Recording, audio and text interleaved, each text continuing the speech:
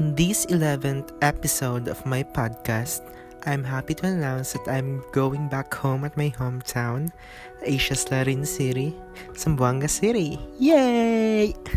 So, I just got back here a few hours ago. I'm so damn tired from the travel and I still kind of feel dizzy. But I have to do this podcast to make it up to my dear listeners, because last night I skipped uploading an episode and I feel so guilty about it, and it basically just doesn't feel right. Oh well, everything deserves a little break, right? Well, at least I got back here for you. So anyways, my travel was so hectic and stressful. Of course, it stressed me out because I said it was stressful. It made me so anxious and it made me look like a freaking mess. I went to the terminal at around 4:30 p.m. with my dear cousin, Carl. Thank you for the donuts, Carl. We really like it, and God bless to you and your family. Now, going back, we arrived at 4:30 p.m. and I was expecting a 5:30 p.m. trip because I knew that there is way back then. But whoa, the next trip is still at 9 p.m.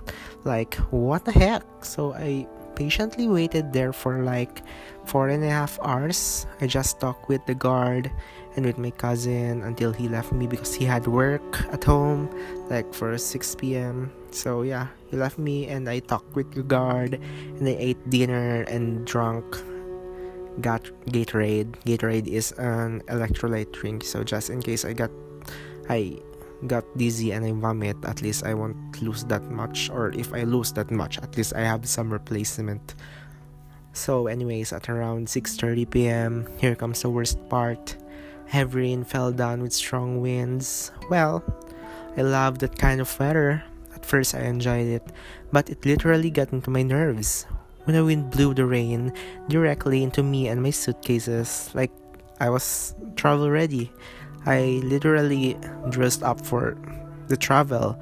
I just took a bath and had my travel OOTD, and guess what?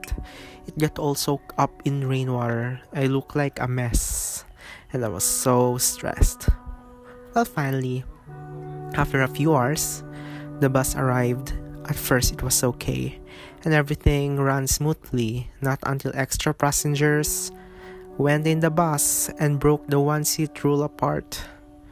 Like, there was no longer social distancing, and what's worse is I have to stack my suitcases on top of each other to let the others sit. So like, it was stressful because I can't get my stuffs from my suitcases because it's on top of each other and I have to sit to a person next to me. And knowing that it's pandemic and ECQ and CDO today, like, oh my god, why are they like this? Why are people so irresponsible? But anyways, it's your problem. At least I practice safety measures, right? And everything was a tragedy. My supposed to be happy, enjoyable, and safe trip became a mess. But anyways, it was quite an experience. I took a non-air-conditioned bus, for it was the only one available at that time. Took off my jacket and opened the window. The air was so fresh and cold. It feels more than an AC unit's cold air. So moving on, as I arrived at the first bus stop, which was in Pagadian, I immediately changed to the bus going to Zamboanga. Zamboanga bus was way bigger than I expected and I was quite early. I was expected to be here at 3, but instead I arrived 2 and had to wait for 2 hours. So I decided to do some key points for this podcast and to buy some snacks. Soon after, the bus engine started and I'm headed back to my hometown, Zamboanga. The trip from Pagadian to Zamboanga was so fun because the very cold weather and the fog and the absence of the sun, it is my ideal type of weather. Well, I ate breakfast, I did my skincare first thing in the morning when the bus stopped. I waited for a while because the stop at Ipil was quite long, but it was okay. At least it was not hot. Finally, I arrived at Zamboanga. I made my Stay Safe QR code because I only have the Higala app QR code because that's what we use in CDO, but now I already have the Stay Safe. So it means I can already get out of my house anytime with that code. Scanned my bags and rode a taxi on my way home with my brother because my brother went in the terminal to help me with my baggages. So, yeah, that's the end of my travel. And my days at Cagayan de Oro was so fun. I had iced coffee almost every day, sang karaoke, and played ML too. I'll miss Starbucks. Starbucks felt a second home to me. Krispy Kreme. I'll miss their donuts, especially matcha with Kit Kat. I'll miss High Ridge because it is where I go to freshen up my mind, to jog, so that I can sweat and lose some weight. And well, yeah, I miss my crush too. So my temporary stay at Cagayan de Oro has a meaning, and I think it's to meet new people such as my ex-workmates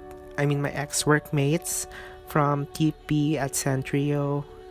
And for sure I had a lot of quality time spent with them, and also with my cousins, of course, to be a thankful and grateful individual because I haven't seen the meaning of life not until I get out of my comfort zone. So after that, when I got back here in Zamboanga, I was more thankful that I have been here because it's so hard to be a solo person without your parents. Yeah.